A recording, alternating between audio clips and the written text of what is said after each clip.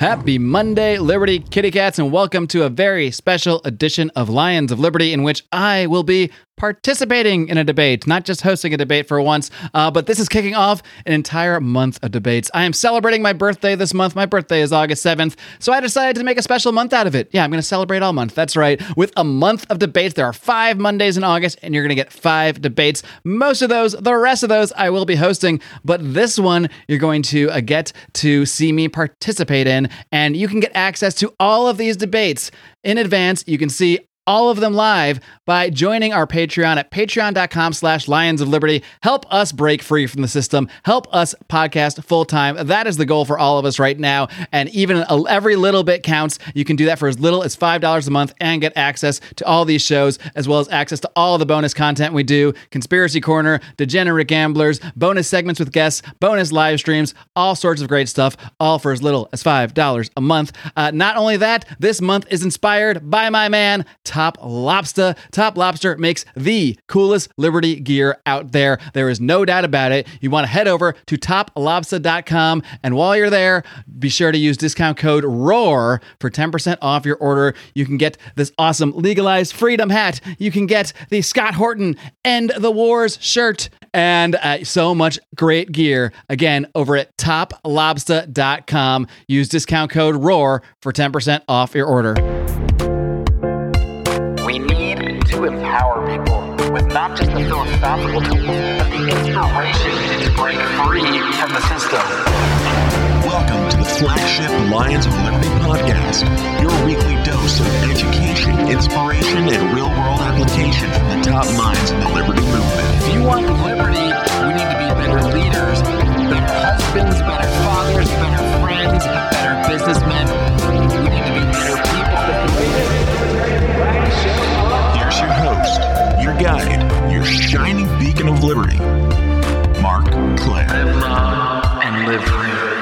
All right, kitty cats, and we are here for a very special debate. I'm very excited to be debating Senator Eric Brakey here today, along with our friend Brian Nichols, who will be hosting this thing. But before we get into that, I want to just let you guys know, you're going to hear at the top from a guy named Steve Hayes. He's a great guy from Town Circle. Now, Town Circle is a new platform, and Steve is going to tell you a bit about it, but I do want to encourage you guys to all head over to Town Circle. They're doing great work, inspiring political debates, inspiring conversations while earning money for charity, while helping feed people, and that is just an amazing thing. It's started by Zuby, who many of you guys are familiar with out there, and you guys got to check out Town Circle. Please do head over there. I will link to that in today's show notes over at lionsliberty.com. That being said, I'm going to toss it over to Steve right now. Let's get this thing going.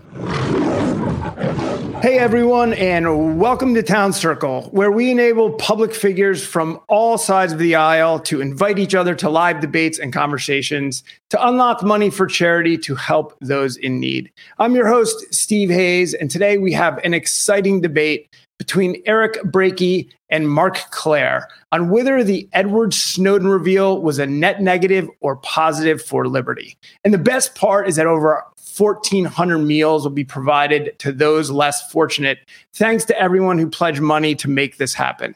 But what makes this debate extra exciting is that Brian Nichols, one of the fastest growing voices in the Liberty movement and host of the Brian Nichols Show, will be moderating it. So, Brian, before you kick things off, it'd be great if you could tell us why you've invited Eric and Mark to this debate.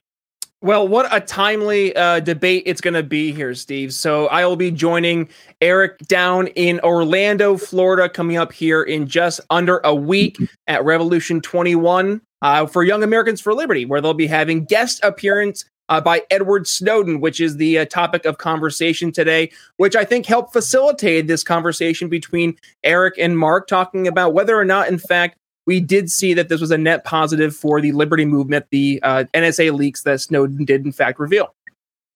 Awesome. So before I get off screen here, I just want to give a special thanks to Eric and Mark for accepting Brian's invite. Without your willingness to engage in good old-fashioned live debates, tons of meals would have been left on the table for those in need. So thanks for setting, such a positive example. Particularly nowadays, our country could certainly use more civil discourse.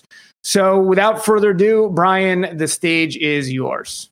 Awesome. Thank you so much for that, Steve. And yes, with that being said, Eric Brakey, Mark Claire, welcome to the debate. Is it a debate? I don't know. It's going to be more of a kind of meeting of the minds. You two are dear friends, and I would say good friends here of yours truly over in the Brian Nichols Show. But before we start things off, let's kind of go back to what it is we're talking about here. Steve mentioned beforehand, the Edward Snowden's NSA leak was a net positive for liberty. Eric, you are taking the affirmative. Mark, you are taking the negative, which I think is interesting for a lot of folks at first hearing that, but you did a pre-debate poll and you found that it's actually much closer in terms of people are a little split on this issue. So I think let's start off here. Mark, we'll start off with you taking the negative in this case. Why do you believe that the NSA leak was in fact a net negative to liberty? Well, Brian, let me just start off introducing myself a little bit, just because this is going to be running on the Lions of Liberty podcast, but it's also going to be running on Town Circle, where we were able to raise that money for those 1,400 meals. So for those that don't know me out there, the three of you anyway, I am Mark Claire. I founded the Lions of Liberty podcast in 2013. It has since expanded into the greatest liberty variety show on earth, featuring multiple hosts, multiple formats, and one of those popular formats have been debates that I have hosted, and I've had the pleasure of hosting many debates starting in 2016 when I started hosting Libertarian Party, sort of intra-party, internal party debates and that sort of thing, and that has expanded over the years to become one of our more popular formats. So I was really excited for this opportunity to come up and sort of flip the tables a little bit and actually participate in a debate. And when the opportunity to do this came up with Eric Brakey, and someone I've had on the show, someone who's participated in debates, so I do know that he is a formidable debater. I could not say no, because this just seemed like the perfect opportunity to provide something interesting to Lions Liberty fans, while at the same time talking about a very important issue, and at the same time raising the money for these meals. So it's really a win-win-win for everybody. So I'm really excited about this opportunity. But to get on to the point at hand, I just want to start off by saying that my taking of this position, of the negative in this position, it's in no way meant to disrespect the actions of Edward Snowden in revealing the NSA spying apparatus to the world at large. It's in no way meant to downplay the risks that he took in doing so.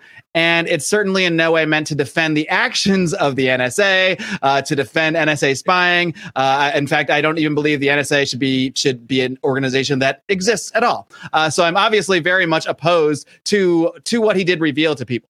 And I would not argue, and I will not argue, that these kind of actions, these kind of rights violating actions by this government, by any government, should not be revealed. They absolutely should be. But the premise of the debate is not whether he should have done this, or the premise of the debate is, did this result in a net positive for the liberty movement? However we want to define liberty movement, I guess I would generally define that as the movement of people who want greater liberty, who respect the ideas of individual liberty, and want to see that expand in the world, want to see greater freedom for people, the world, around the world. And that's the metric that I'm looking at when judging the actual events that have unfolded since that reveal of the NSA spying back in 2013. And it's possible that while throughout the course of this conversation, I will bring up some areas in which I do have some doubts about the authenticity of Edward Snowden and his story. At the end of the day, they are merely doubts, and my case does not rest upon these doubts. I simply will be looking at the results as they have unfolded since 2013, and I'll be asking myself these questions, asking you these questions, asking the audience these questions. Do we have more freedom today than we did in 2013 before this reveal? And I would say that has to be a resounding no. I will be asking, has the issue of government spying become a major issue for the American people? And I will say that is a resounding no. Has the reality of government spying changed for the better at all in the last 8 years? I will also argue that is a resounding no on all of these metrics. NSA spying is barely an issue for the American people. In fact, in 2016, we had a presidential campaign spied upon, and everybody knows it. And even when that person became the president of the United States and served as the president of the United States for 4 years, there were no consequences whatsoever. There was barely any public outcry, hardly a peep. And the target was the president. and nothing was still done about this. Lastly, some might argue this is my weakest argument, but it might be my strongest argument, depending on how you think about me. Because my last argument is simply my gut instinct. When I see something, when I see headlines blaring on CNN about something, when I see the New York Times discussing an issue, I start to think, why? What is the agenda here? Could there be a deeper agenda? And this is just something that I thought to myself, even before I really considered myself a libertarian, but before I considered myself political in any way. I remember during the buildup to Iraq, when all the headlines were about WMDs, my gut instinct told me there's something else here. There's something else going on. There's more of an agenda here, and I was obviously correct about that. And I'm not the only one, but I felt that gut instinct. And it's very similar to when the COVID propaganda started coming out. I started to think there's something more here. This is going to go somewhere else, and it certainly has. And so I've come to trust my gut instinct over the years. And I had that same feeling when I first saw the headlines on CNN, the headlines about this spying. I thought to myself, what is the agenda here? Why is the mainstream media promoting this so much? Why are they, laying this out like they were kind of talking heads on both sides arguing the issue, but it was made an issue. And I think when we look at Edward Snowden and his position today versus the position of other whistleblowers over the years versus the position that, let's say, Julian Assange is currently in, or even the position that Chelsea Manning is currently in, I think it's safe to say that Edward Snowden has made it out quite well, all things considered. So at the end of the day, like I said, I don't know what's in Edward Snowden's heart. I don't know what drove his actions. I don't know the true story. I only know what we've been told by Edward Snowden and what we've been told by the mainstream media. And that seems to be the narrative that everyone has accepted. But regardless of whether what we know about that narrative to be true or not, factually speaking, when we look at the actual results, when we look at the laws that have been put into place in the last 8 years, when we look at the USA Freedom Act, when we look at the reality of how the public views spying, it's quite literally not a concern. I mean, we recently had Joe Biden come out and literally the Biden administration said, oh yeah, we're going to be combating disinformation about vaccines and COVID-19 that we see in your SMS messages. And no one cares. I almost cursed. I'm not sure if I should be doing that on this platform, so I'm just going to hold back. But nobody cares. Literally nobody cares. In fact, we joke about it at parties. I hear jokes about it at parties. I make jokes about it at parties. I might be just as much of the problem as anybody else. But it's become completely accepted in our society, and it's essentially a non-issue politically. This may be different at the micro-political level. I'm not saying there aren't certain legislators, Senator Brakey included, that are certainly working on this issue. But as far as the public at large goes, it is a non-issue.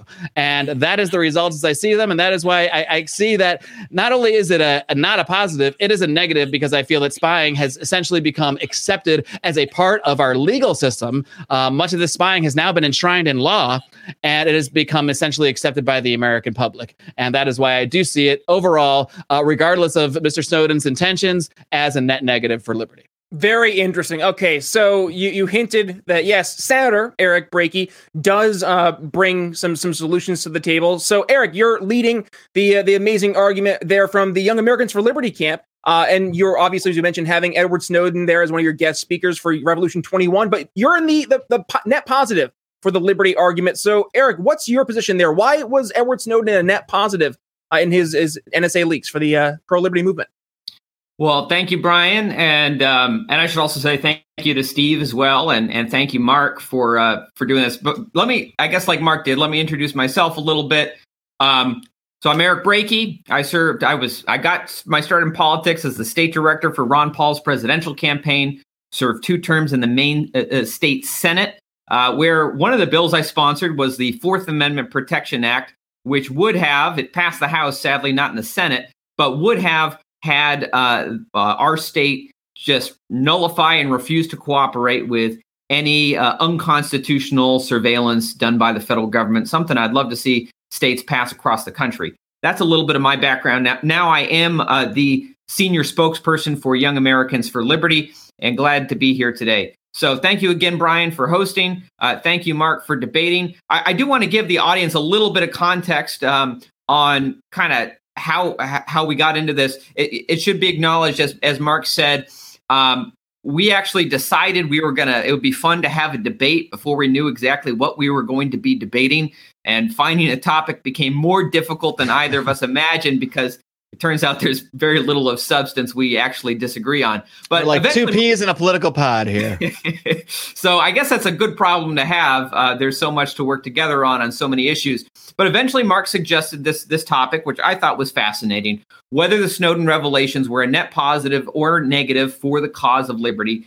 It has been 8 years since these revelations came out. So there's a lot to consider in kind of the history of the last 8 years. And the answer, admittedly, may not be as immediately obvious as it first appears. It is worth noting, as Mark said, that the question has nothing to do with Edward Snowden's intent.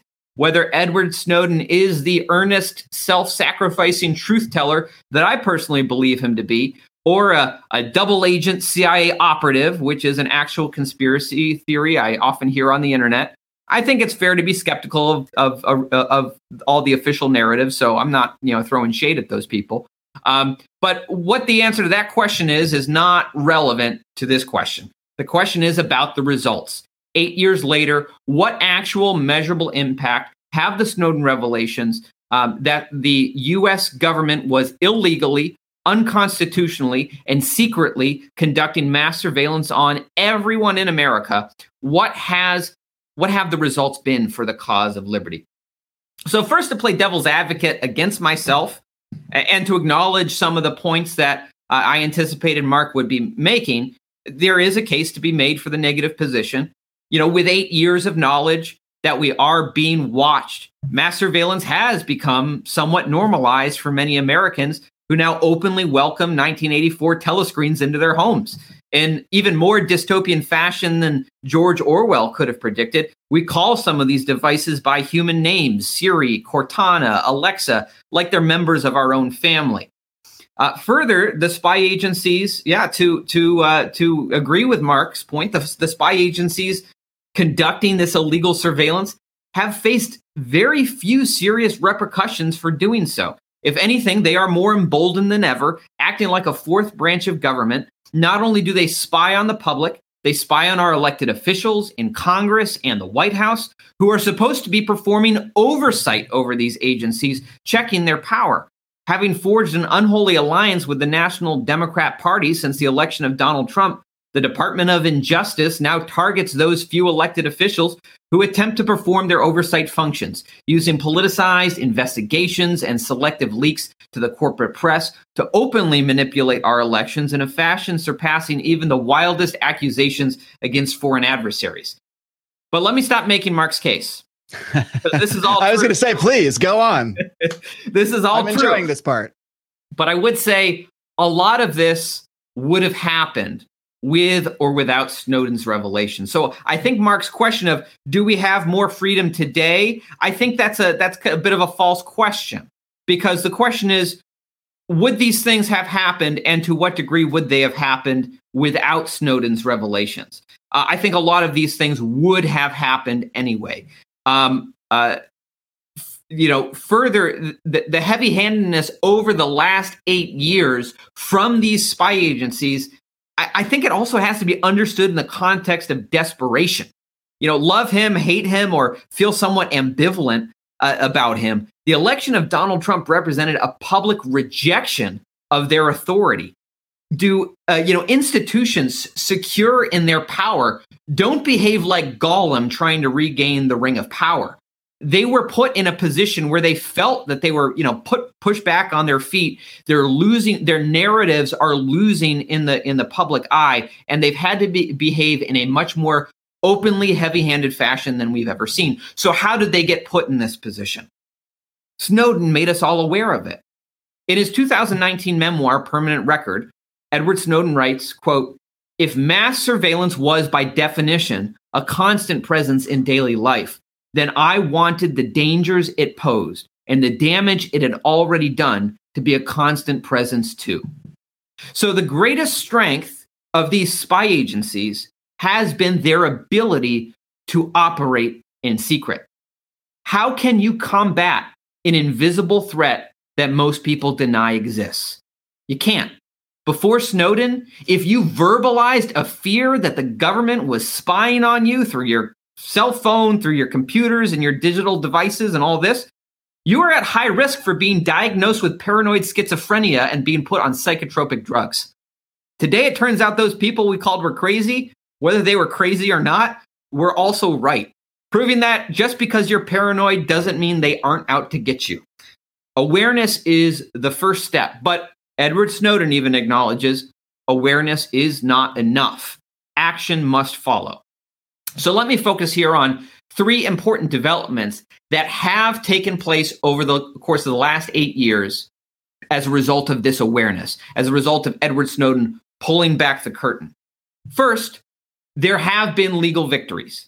Now, I want to say this is probably the least important of the victories. Many of these legal victories have been marginal, but they are significant in their own right.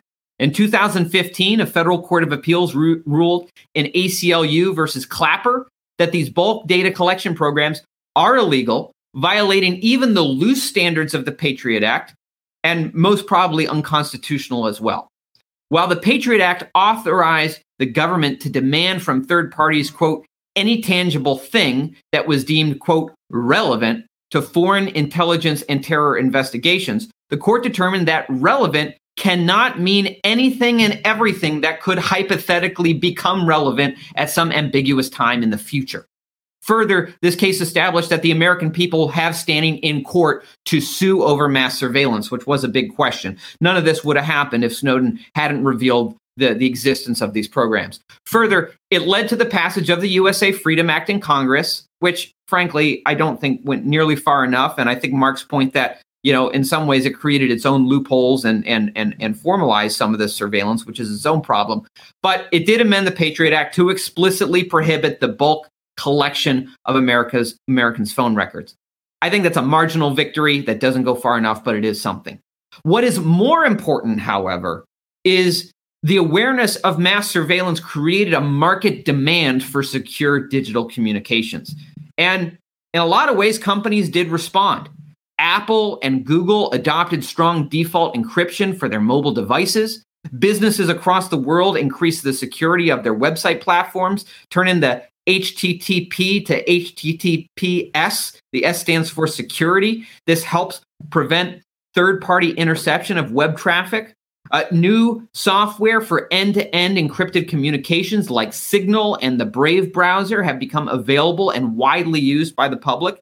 As Snowden has noted, quote, a change in the law is infinitely more difficult to achieve than a change in a technological standard. Furthermore, the law, quote, the law is country specific, whereas technology is not. Every nation has its own legal code, but the same computer code. Technology crosses borders and carries almost every passport. So the technological changes that have been demanded in the marketplace are, I would argue, much more significant and more important than the legal changes that were won in the last 8 years. And that can be directly linked back to the Snowden reveals. Finally, the Snowden revelations were a major red pill moment. And like, I'm about to turn 33. For some people, they might think that, you know, that's pretty old, but, you know, some people might think that's still pretty young. But I'll tell you, having been in the liberty movement for over a decade, I'm working now with my colleagues at Young Americans for Liberty, and I'm the old geezer in the office at 33 years old. Many of them were 11 and 12 years old when Snowden pulled back the curtain, and it was a defining moment for them when they first saw the nature of our government for what it is. Today, they are some of the leading activists in our movement, making liberty win through fights on college campuses, at the ballot boxes, and in the realms of social media. Without the actions of Edward Snowden, they could still be living in the Matrix today, and our movement would certainly be the worse for it. So later this week, as was mentioned, Edward Snowden will address 1,400 young liberty activists at Revolution 2021, the National Convention of Young Americans for Liberty. Edward Snowden gave the American people a fighting chance by giving us the awareness of what's exactly going on. What we do with that knowledge is up to us. The revolution is ours now. That revolution continues. And, you know, awareness isn't enough. We're going to have to keep fighting if we're going to get change. But I think that we are in a better place today than we would have otherwise been without the Snowden revelations. Well, I gotta say, I'm thankful that both Mark and Eric focused on results and outcomes here. So let's kind of go back to you, Mark. when you're looking at some of the things that was brought up here from Eric specifically, I think the number one thing that I heard that I think is the most solid argument is the technology advancements. I mean, I was just before this, we did this recording, I was watching some YouTube, and there was a brand new OS out there that's competing. It's basically Android, but it's super secure, it's super private, and it's you're starting to see more and more of this in the marketplace churn out. So I guess to that point, Mark, is there some merit that now we actually do have more of an awareness, not just maybe from the societal aspect, which I'm going to definitely push Eric on in a little bit, but looking at the market now offering these solutions for the people who do want to have the alternatives? Is it fair to say that they wouldn't have had the opportunity to even have this in the marketplace were it not for Snowden doing these revelations? Well, Brian, I certainly won't argue that the advancement of technology and the market responding to concerns about privacy is a good thing. So I'm not going to make that argument. That it's not a good thing, I should say. I will argue that it is a good thing, and it's possible. It's possible that we might not have had the same push for those advancements. Maybe the market wouldn't be crying out for that need quite as much if the Snowden revelations had not been laid out.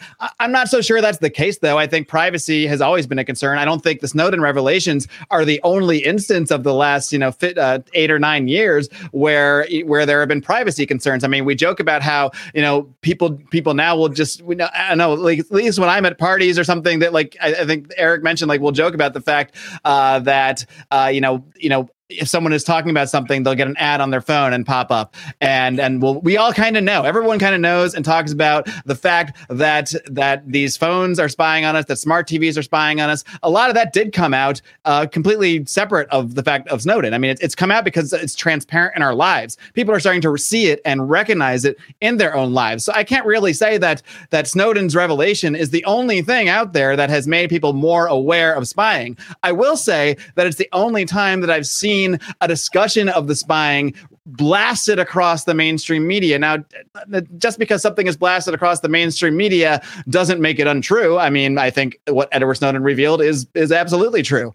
But it does make me question the agenda. And Eric did mention, something earlier. He said that he would, and I kind of set him up to say this, but I think he took what I said a little bit further when he said it's not relevant if Edward Snowden turns out to be a double agent. I wouldn't go that far, Eric. I would say that if we actually did know that, and I'm not going to say that we know that, but I will lay out some suggestions a little later on of why we might want to question that. And while my case is not based on that, I have to disagree that it would not be relevant if it did turn out that he were some sort of double agent, if this were a coordinated release of some kind, if this was done purposefully with the blessing of some levels of the government. Because if that were the case, then of course we would have to all question why that was done then.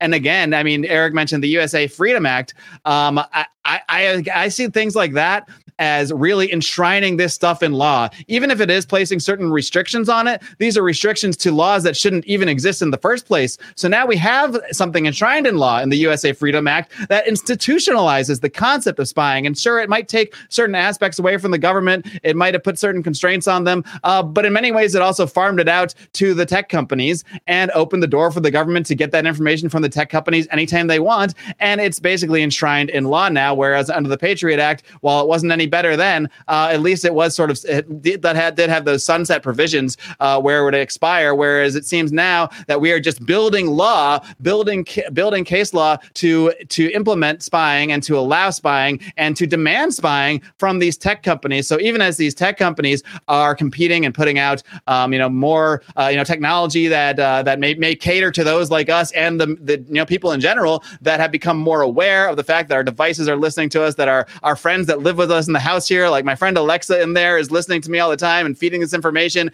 And like I said, look, it's to the point that even we've all welcomed these devices into our lives. We all have smartphones. We all have these smart TVs. Now, I shouldn't say we all. Many people have been smart enough to kind of stay disconnected from that stuff.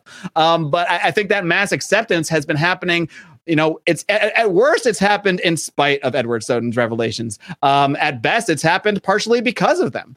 Because the media put it out there, because this became a part of the national debate. Well, now it's just accepted that part of the conversation is how much spying should the U.S. government be allowed to do? How much access to the information that tech companies hold should they be allowed to have? That is where the conversation has shifted. It shifted away from shock and horror and awe at this. It shifted to how can we best work this so the government can still protect us from those terrorists while trying to protect our privacy. But what that's really doing is setting up this system where spying on the American public is enshrined in the system. It's become a part of the system. And these are the things that I question when I go back to asking, why was this broadcast so heavily? Why was this promoted so much by the mainstream media? Why was this narrative so prevalent? And I do believe if we are going to question the motives of whether it's Edward Snowden or the mainstream media at large, or the people that seem to be treating, in many ways, Edward Snowden with kid gloves, again, he has not suffered a fate anywhere near that of Julian Assange. I actually saw that Edward Snowden, since his reveal, and again, I'm not opposed to him doing this. The guy's got to live. The guy's got to eat. But he's taken $1.2 million in appearance fees. How has that happened? How is that so different than the fate of Julian Assange? How is he doing pretty damn well? How is he making so much money more money than anyone on this panel? I mean, I know how, because he's gotten this fame and attention from this. But he's also somehow been able to keep himself on an island in the process, an island of sorts, in terms of he has not been touched. Look, maybe he's not living it up as much as it seems he is. But when you see him make video appearances on other programs, when you see him make appearances on other podcasts like the Joe Rogan Show, for example, I think one thing people should go back and do if they do want to think a little bit about what Edward Snowden's might really be, I would encourage people to watch the Joe Rogan interview from 2019. And I do mean watch it, not just listen to it. If you have ever seen people on TV who are actors, who are trained actors, I believe Senator Brakey is a trained actor as well. So maybe I don't know if you've actually watched the Joe Rogan interview or not. There are elements of Edward Snowden's mannerisms where it really does appear at times that he is reading from a script. It really does appear at times to me that he is putting on an act of sorts. And again, this is not my main argument, but I want to counter Eric's point that it's not relevant. I think if it's true, if there are reasons to not believe it, it is very relevant, because it does then make us have to go back and ask, why? What is the motivation? And there would be a motivation for something of this kind to be coordinated. So again, I didn't make it the center of my case, and I will not make it the center of the case, but I don't want to leave it aside entirely, because were it to be true, it would certainly be relevant. All right, guys, I got to take a quick time out to tell you about our newest sponsors, Paloma Verde CBD. I am so excited about this sponsorship for a number of reasons. One, CBD is a freaking miracle. CBD has helped me with so many things in life, from insomnia to joint and muscle issues. I'm old, guys. I just hit 40 last year. I'm almost 41. Almost 40 freaking one. I can use CBD. It really helps me out a lot. And Vanessa and Carlos Abelar, who run this company, Paloma Verde, they are an awesome libertarian couple, the kind of couple you want to support in life, just like you want to support this podcast. Well, guess what? When you purchase your CBD from Paloma Verde over at palomaverdecbd.com, you get to do it all. You get to support this amazing family. You get to support my Latin American community. Of course, I'm married into a Mexican family, so I'm essentially Latin American at this point as well. You get to support the Latin American community, and you also get an amazing product. Not only all of that, you get to support this podcast at the same time. We, of course, get a kickback from these sales, and you get a huge discount by using our discount code. That discount code is ROAR, ROAR. Use that discount code at checkout, and you're going to get 25% off your order. 25 freaking % off your order. And they have awesome stuff. Like I said, my favorites, I have them right here, actually. These premium CBD gummies. These are legit, and I'm not kidding.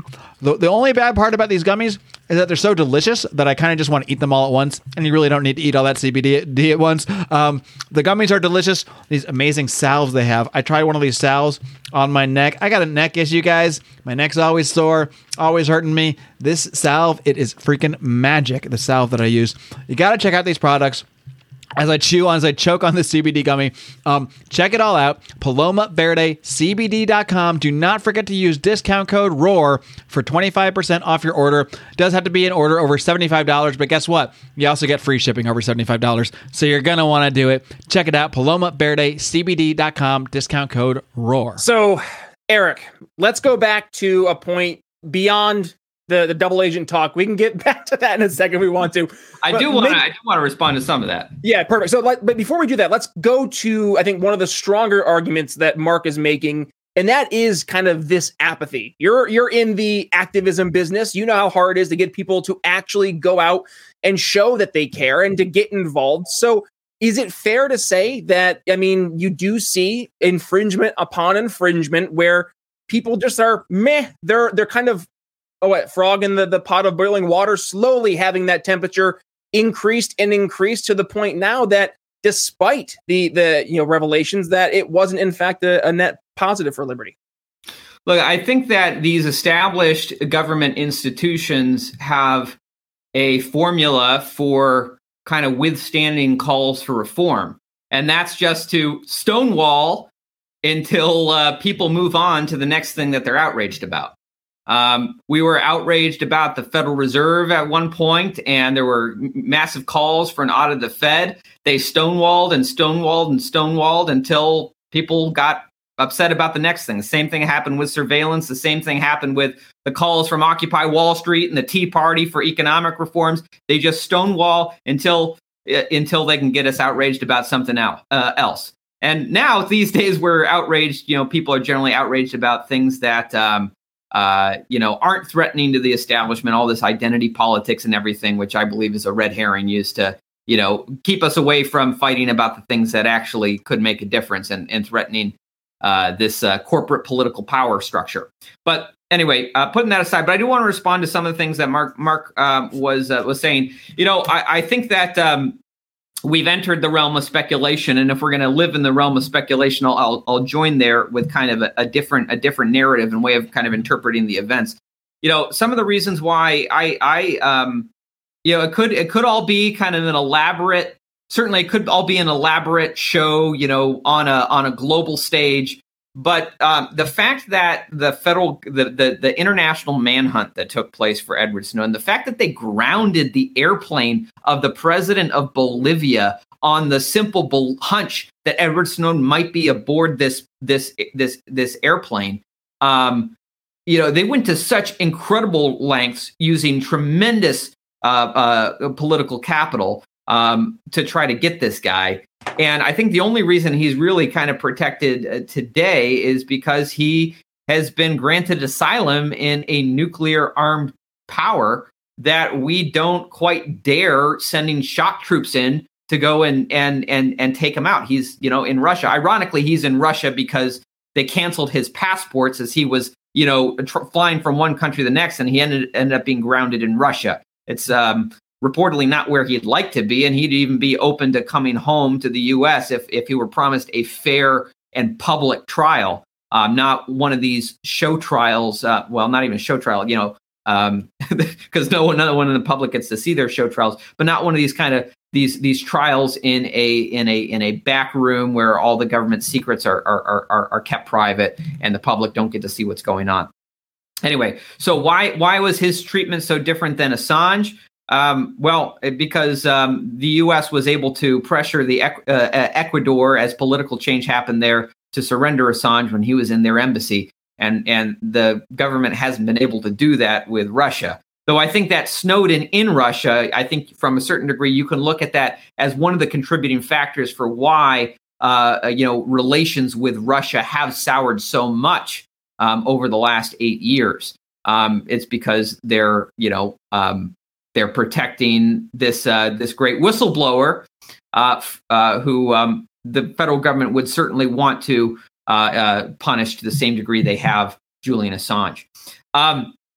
Putting that aside, the other question: why was his treatment in the media so different? You could argue the case that, in fact, I'll try to argue the case that a different narrative is that. First of all, Edward Snowden didn't leak these documents to CNN. he leaked them to Glenn Greenwald and a few journalists who had the balls to actually report on it. There are very few Glenn Greenwalds out there, and I think we can see that Glenn Greenwald still is today a consistent truth teller wherever it leads him. Someone who is by no means on the right, someone who's a consistent critic of the surveillance state, who is married to a socialist member of, I think, the Brazilian Congress. Today, because of the left's new unholy alliance with the surveillance state, he finds a better audience on Tucker Carlson's Fox News than he does anywhere on the left these days. These were the kinds of people that Snowden sought out, people who would be fearless in reporting the truth. And once that truth was caught out, it created a public frenzy that I think the rest of the establishment media couldn't really ignore and had to engage in. But I also think that moment is a big part of the reason why so many of these surveillance state agencies like the CIA have found it so necessary to infiltrate the corporate press, to control these stories so a Snowden moment can't happen again. I think you look at the ramp up of intelligence agents who have become employees of CNN and MSNBC and the big corporate media establishments, since 2012, ramping up, since the election of Donald Trump. And I think you can tie a lot of that back to the Snowden moment and them not wanting to allow something like that to happen ever again. So, this is speculation. We're operating in the realm of speculation on this, and that's not. I think that's not the worst thing in the world, as long as we, note that this is speculation. These are speculative narratives on kind of trying to explain the phenomenon that we've seen over the last 8 years. Eric brought up my strategy to wear Eric down with forcing him to speculate is working then. Eric brought up this point, Mark, and I would love to hear kind of, let's let elephant in the room. We're talking about this. We're talking about Edward Snowden. We're talking about privacy. We're seeing across the board there has been a conversation talking about privacy from both those on the left, like, as Eric had mentioned, Glenn Greenwald, but also, look at the activists here in the greater liberty world who have made privacy some of their main concerns and are starting to offer market-based solutions. Is it fair to say that it would be entirely because of that Snowden reveal that has pushed and activated a lot of what we could dare to say are some of the most noted figures in the liberty movement?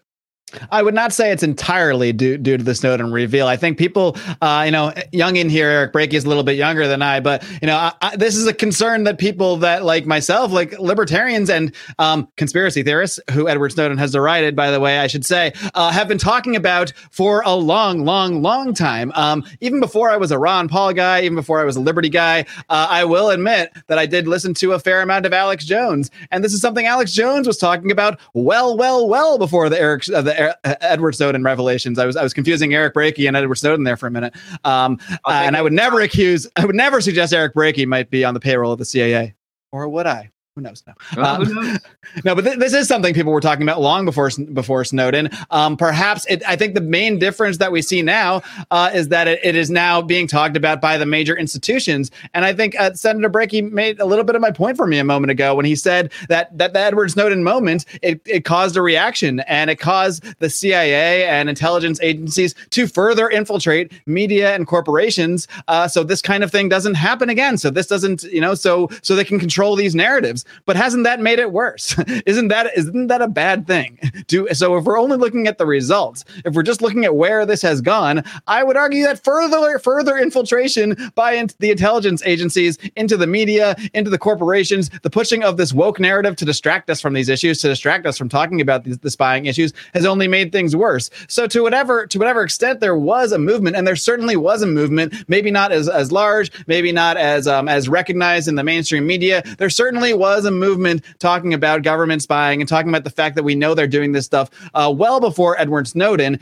What Edward Snowden did was bring this conversation somewhat to the kitchen table, I guess might be the argument, to where now maybe like my mom and dad might actually agree, okay, this crazy thing you're talking about, I guess we agree it's happened. But having the conversation, this is something that I've had to reflect upon as a big Ron Paul supporter, a big fan of the Ron Paul movement. There is no doubt that Ron Paul, and I'm not going to make an argument against the Ron Paul movement here. That would be a big mistake. And I never would, because the Ron Paul movement created me. The Ron Paul movement created Lions of Liberty. But I do ask the question sometimes, the Ron Paul movement created millions of libertarians and created millions of more people who talk about these ideas. But has it created more freedom in the world? Have we seen the result of that? And I would possibly argue no. And that doesn't mean the Ron Paul movement is bad. And that doesn't also mean the Edward Snowden reveal is bad, because that's not the argument I'm making. The argument I'm making is that the results have not actually seen more freedom. The results have not actually seen more liberty. And to the extent that the conversation has become accepted and has become something that you and I are all talking about here, it has not really resonated with the American people at large. I think that we can kind of live in a bubble. You and I and Senator Brakey, we live somewhat in the sort of liberty bubble, in a sense, where we're surrounded by people concerned about these issues. We're surrounded by people who talk about these issues, but they simply are not an issue that are addressed or concerned about by the American people in any way, shape, and form. There was a Pew Research poll conducted just in April of 2021 that asked that took a poll of the biggest political issues that the American people were concerned about. I'd like to just read some of these top issues concerning the American people. They were the affordability of healthcare, the federal budget deficit, violent crime, illegal immigration, gun violence, coronavirus outbreak, racism, economic inequality, unemployment, climate change, childhood education, domestic terrorism, infrastructure, international terrorism, sexism. Spying isn't even on this list.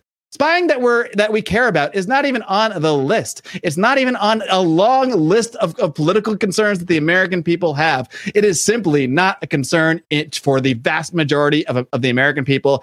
In fact, it is now something that has gone from something that might have had a smaller but fringe movement trying to battle against, trying to make people more aware of, and now it's become enshrined again in our legal system. The USA Freedom Act, which Senator Brakey pointed out, I believe he's pointing out as more of a positive thing. I take it largely as a negative because it has enshrined this in our law. It has made it a permanent part of the legal system. Spying is a part of American legal law, and it is currently going on, and it is completely accepted.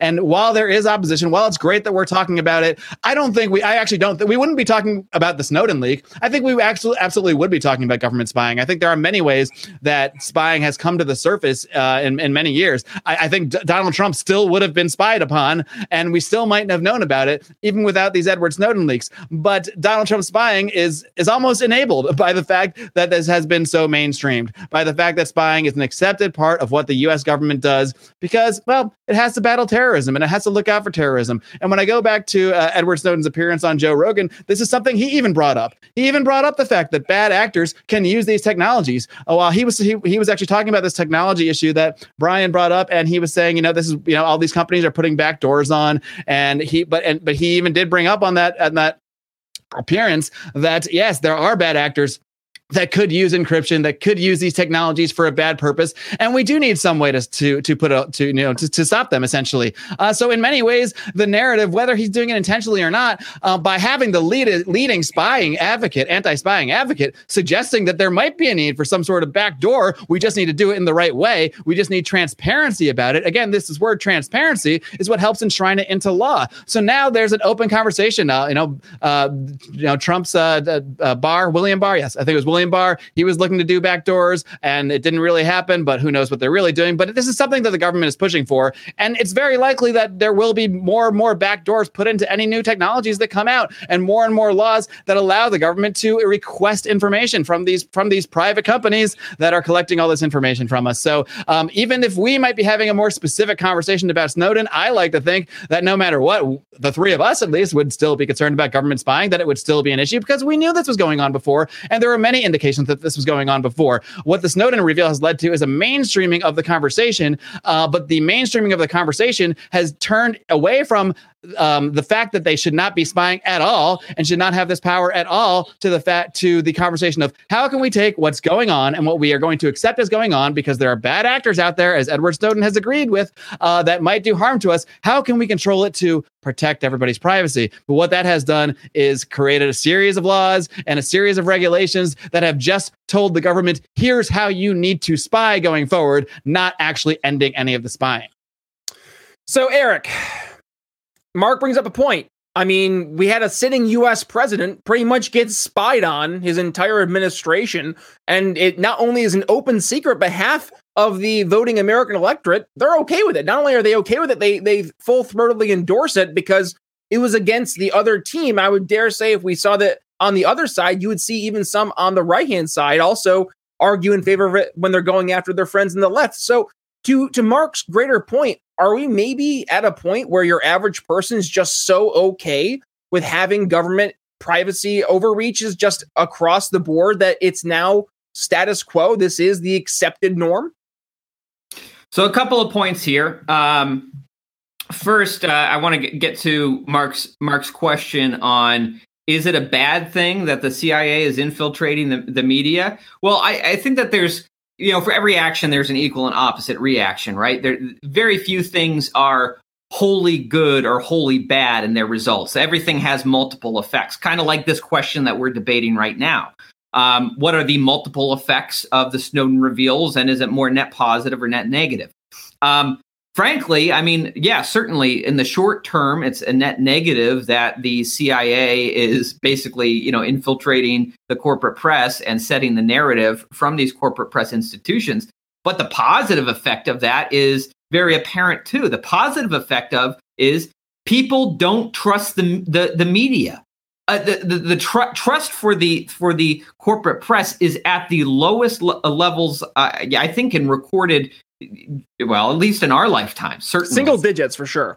Right. I mean, trust for the corporate press is almost as low as trust for Congress, which is always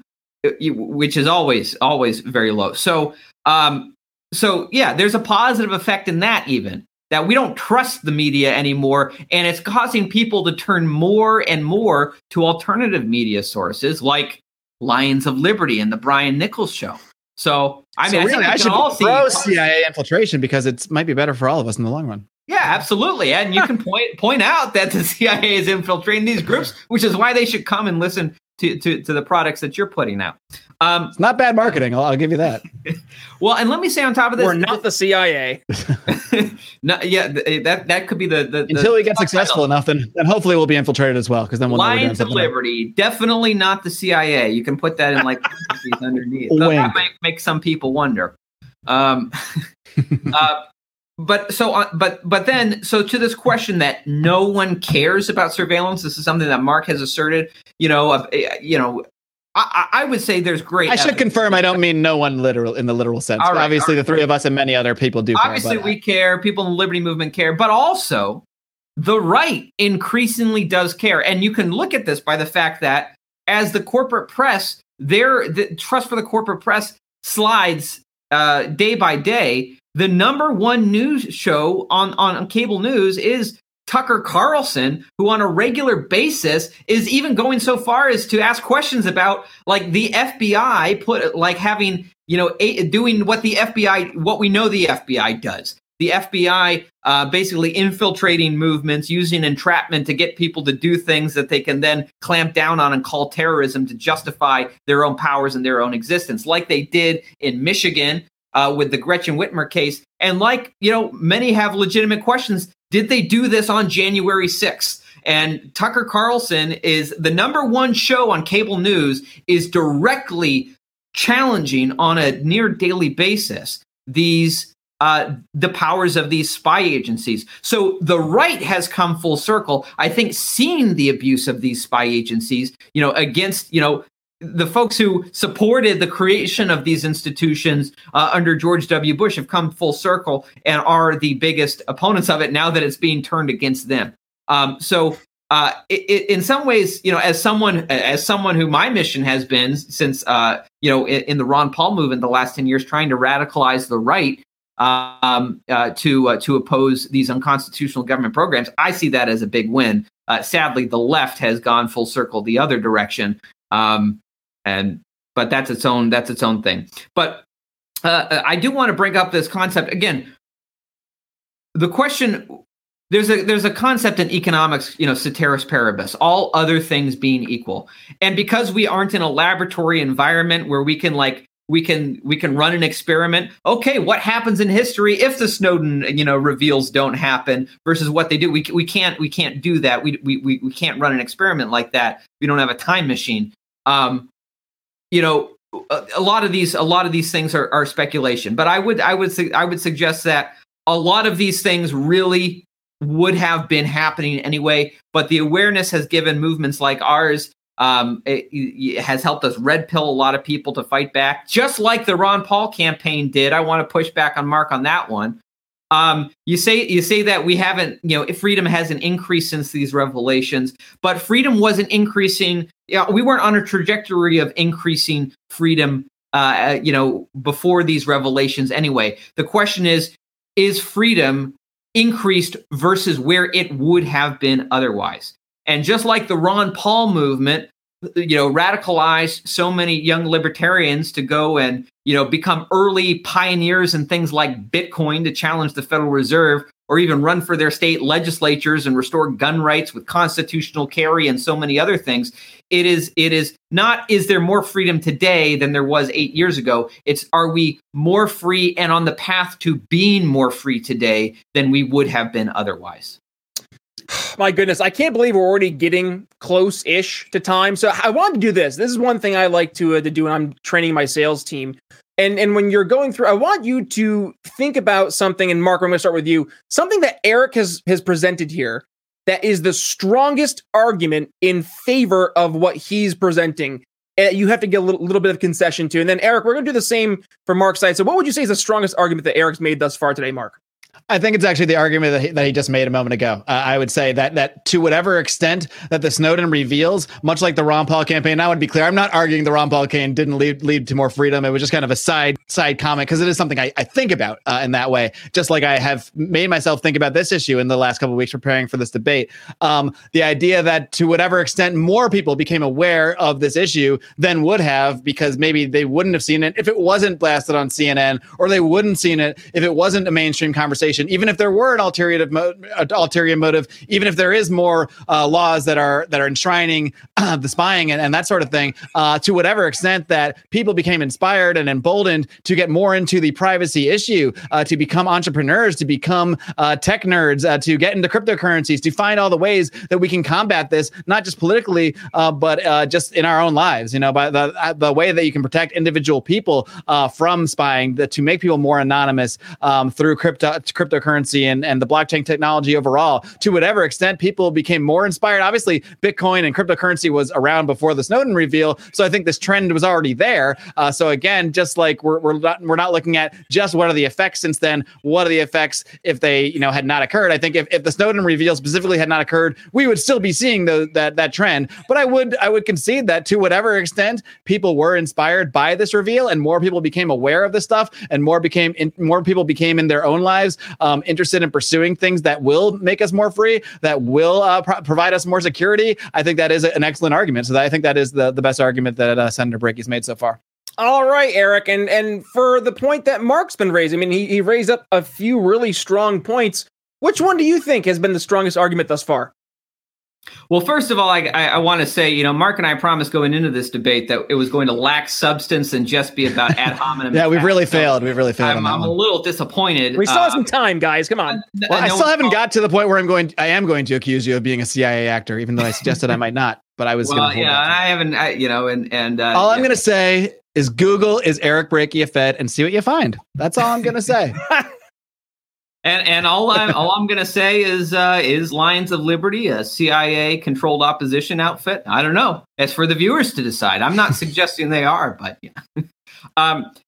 So in all seriousness, and I think I acknowledged this in my opening remarks, I think the strongest argument is, from Mark's side, is the degree to which the awareness has created a sort of normalization in people's minds and a mass acceptance that, well, this is just what the government does. Kind of like the TSA, we were all outraged about it at first, but now we're 20 years later. It doesn't look like the TSA is going anywhere, and we just passively accept that we got to let TSA agents run us through, naked body scanners or grope us and commit sexual assault against our children every time they want to, we want to fly an airplane.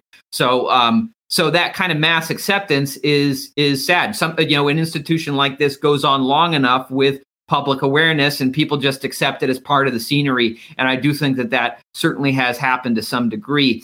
But I would also counter that, movements for change don't necessarily require, majority support. The American Revolution we often talk about was initially, it was a radical 3% of the population that lit the brush fires for this, that grew into real change and real revolution. And I think that, we need to I think that the fact that I think that our radical liberty movement continues to grow. It is sometimes a slow burn. It doesn't happen as fast as we'd like it to. But revolutions, it's like Ron Paul said at the end of the 2008 campaign. Campaigns are short-term efforts, but revolutions are long-term projects. Building support for overthrowing the deep state, our fourth branch of government, building support for restoring liberty in America in a true way. This is going to be a slow burn. Sometimes it may be a battle of inches. Sometimes it may even, we feel like we're moving backwards. Sometimes we see these institutions behaving just more recklessly, increasing their grip on the American public than ever. But again, I always take heart with the knowledge that, like I said before, institutions that are winning the fight, the narrative fight, do not behave like Gollum trying to reclaim the Ring of Power. And that's what they've been behaving like as they've cracked down on the public more and more. They're behaving like people who are afraid that they are losing control. And I think that they are.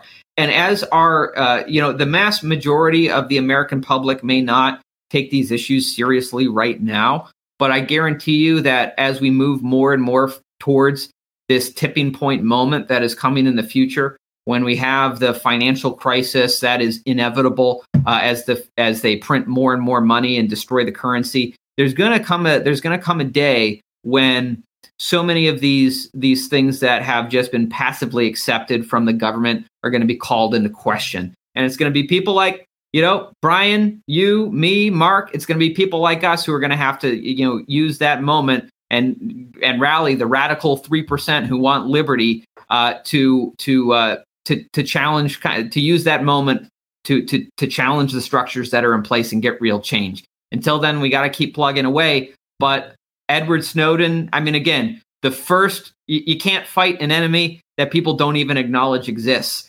People know that the surveillance state is there now. And that's the first step. So we got to keep pushing. All right, guys, before we wrap up here, I got to let you know about one of our great sponsors, our longtime sponsors at Lorenzotti Italy. If you are a fan of coffee, if you like a nice fresh cup of joe to wake up in the morning as I do, you're going to want to check out our friends at Lorenzotti Italy. They deliver fine, premium Italian coffees right to your door in these nice little tins that look so wonderful sitting on your counter there. And if that weren't all enough, these guys are great libertarians. They are Patreon supporters of this show. They are absolutely worthy of your support. If that all wasn't enough, these guys do more than just sell coffee. They also help other entrepreneurs set up their own coffee businesses, help them acquire equipment, acquire financing, everything they need to start their own coffee business, start their own coffee shops. So you definitely want to check them out for that reason if that's something that's been on your mind.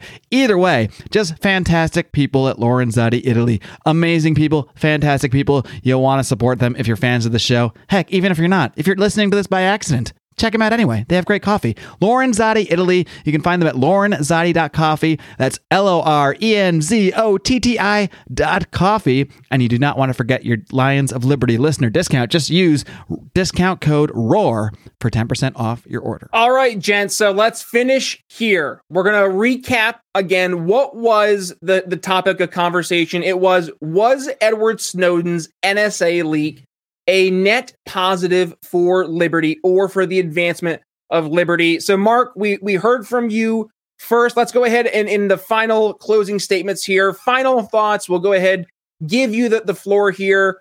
Do you think you made the best case you could today? Well, I just want to say from the beginning that, well, first of all, thank you, Brian, for hosting this show. When Senator Brakey and I were discussing who we should have host this, you were quite literally the first person that came to mind. And as soon as I brought it up, he completely agreed with me. And you have absolutely lived up to the expectations. You've been an awesome host, not quite revealing whatever biases you might have in there, and while really facilitating the conversation. And I'm really thrilled that you were able to connect us and bring us to Town Circle. And we're also able to help feed people at the same time and really bring a more awareness to this conversation. I think it's an important conversation to have. So I just want to thank you for that, Brian. Yes, I am kissing up to the host. Yeah, I would say, did I make the best argument I could have made? I don't know. Time will tell.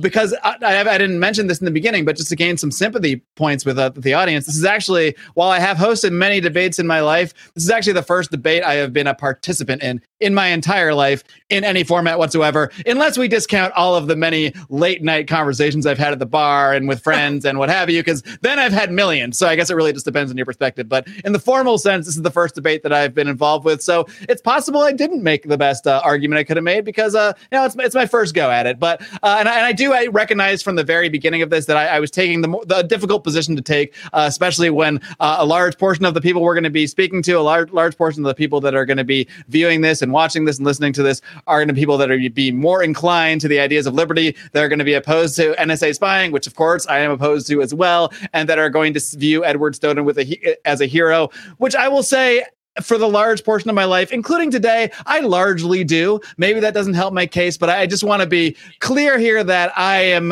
participating in this debate because I wanted to facilitate the conversation, and I consciously took the more difficult position to take. So there probably are ways I could have made better arguments in some areas, but I think as far as just looking at the results, I think again that is the most important thing, and I guess we never really will know what awareness of spying, what kind of laws we might have, what kind of effect there would be if there was no Snowden reveal, because we don't live in that world. So it comes down to speculation, no matter which way we look at it at the end of the day. But again, what I really want to emphasize is the direct results of the Snowden reveal. And the direct results of that Snowden reveal, again, are the enshrining of spying into the legal system, whereas before, what they were doing, what the NSA was doing, was clearly illegal, was absolutely illegal, and now it has just become more legal. Perhaps it has restrictions that it didn't have before, but it's more legal, and that's the difference. That's the difference to me. There have also been other results, other blowback, you might say, from this reveal that I didn't have the chance to talk about earlier, but we've seen many countries around the world. Right? We've really been mostly talking about the United States, but many countries around the world have reacted to the Snowden leak by passing various laws and regulations. In Europe, we saw the general data privacy regulation. That may have never happened. Many people believe that was a direct result of the Snowden revelations. Those regulations set huge penalties for any companies associated with data disclosures. I'm not defending companies that are involved in data disclosures, but it has led to the blocking of access to a lot of websites in Europe and the shutdown of many services. So it really has led to a lack of information freedom in many other countries. There have also been severe internet restrictions in many of the countries that were targeted and revealed to have been targeted by U.S. intelligence. Both Brazil and Russia have passed data sovereignty laws that require all internet services to store user data within China, ironically enough, where Edward Snowden isn't now. China has enacted some similar regulations. Russia has been censoring social media and messaging apps that have failed to comply or provide access to certain data and messages. China has passed cybersecurity regulations that have forced information technology vendors to turn over their source code for software. There have been a lot of reactions that we didn't really talk about in the show around the world to the Snowden reveal, including in the country where he currently resides. And these do seem to be direct responses to the Snowden reveal. So again, that doesn't mean he shouldn't have done it. That doesn't mean it was wrong. But I think there has been a lot of negative consequences throughout the last 8 years to this. And they're very, very plain and things that we can actually point out to. I think it's more difficult to point out to how much more people are into data privacy, how many more people are aware of it, how many more people might have gotten into Bitcoin and cryptocurrency and privacy and technology, which I did say was Eric's strongest argument, but it's difficult to quantify that. Whereas I can actually point at many laws and regulations that have come into place that I do see as a net negative for liberty out there that are a direct result of the blowback, you might say, from the Snowden revelations, which which again are really regardless of intent, regardless of what he wanted to do with it, regardless of what his true intentions are. So I will say that did I make the best argument? I don't know. I guess the viewers can decide, but I do thank you for hosting, Brian. I do thank you for participating in this, Eric, and you're welcome for letting you take the softball easy position on this one. Oh, before we let Eric go ahead and get his rebuttal in, where can folks go ahead and follow you, Mark, if they want to continue the conversation? Oh, well, you can follow me, as you see right here, on Twitter, where I is the place where I get the most hot and spicy with my takes. You can follow me at Mark, that's Mark with a C, at Mark D. Clair, Clair, for those that are not watching the video. Of course, you can find us, the Lions of Liberty podcast. You guys know how the internet works. Lions of Liberty, we're everywhere. We're everywhere on the internet. And you can hear me every single Monday, where I often host interviews. But this month, for the entire month of August, it's my birthday month. I decided to do something fun, and I have a whole month of debates, including this one. There are 5 Mondays in August, and you're going to hear 5 different debates on Lions of Liberty. I'm super excited about that. And of course, if you want early access to those debates, you can get that by becoming a patron of Lions of Liberty, patreon.com/Lions of Liberty. And that's about it. Cool. Mr. Brakey. All right. So obviously, I'm going to pose the same question I posed to Mark. Did you make the best arguments that you could make today, Eric? And also, final thoughts on the conversation today. Was Edward Snowden, in fact, his NSA leaks a net positive for liberty? Well, of course, I only make the best arguments. And by the way, Mark Clair is proven by taking the other side of this that he's totally an NSA agent. No, in all seriousness, Mark, it's been a pleasure debating with you. Brian, thank you for hosting. And I do want to say, I do think that it is important for even questions that the answer may appear obvious on first glance. It's important to put a question mark at the end of assumptions that we take for granted. And so I think that there is value in having this debate. And I really commend Mark for taking kind of the devil's advocate position, which I would say I think is the harder position, because I think the evidence is on my side. So, but I also did want to say, Mark, I didn't realize you and I are both Leos for Liberty. Indeed, yeah. Because August is my birthday month as well. Oh, excellent. What day is your birthday? I'm the 7th. That's my brother's birthday, but my birthday is the 8th. That's actually why I can't be at Rev 21. I'm going to be busy partying it up. No, I had other obligations. I did want to go. But. Well, I'm 8888. So anyway, so we're both Leos for Liberty. That is not relevant to this debate whatsoever, but a cool factoid. No, but it's relevant to the fact that we are both Lions of Liberty in our own way. Absolutely. I'm trying to think other things. I would say that the strongest argument on for my case, again, I think that the legal victories at this point in time have been marginal at best. And I frankly, I agree with Mark to some degree about the USA Freedom Act, that I think to some degree it was token legislation. It had some good qualities in it, but overall it did, Rand Paul criticized it at the time as formalizing a lot of the things that were at that point illegal. This is a side question. Sorry to interrupt. I just am curious. Do you think if you were in the U.S. Congress at this time, do you think that's something that you would have voted for that? Probably not. No. Okay. Good to know. I think I would have been fighting for full repeal of the Patriot Act. I don't like this. We've just accepted. I mean, at one point, the Patriot Act was controversial, and now we just accepted. Well, we need to have the Patriot Act, right? And so let's just make it better. Right. I don't think that's how we should be doing things. Anyway, putting that aside, but I do think that the best argument remains the technology that has emerged out of a demand in the marketplace for better security. I think that this is still something that's in its infancy, but we're seeing, huge strides for some of the technologies I mentioned. We didn't even really get into cryptocurrency, but I do think that has been fueled by, desire to have technology that is, safe from manipulation from these centralized government authorities. So I think that there are a lot of things that are building that we have not reached the culmination of yet. These developments can take some time, but it's like Michael Malice says,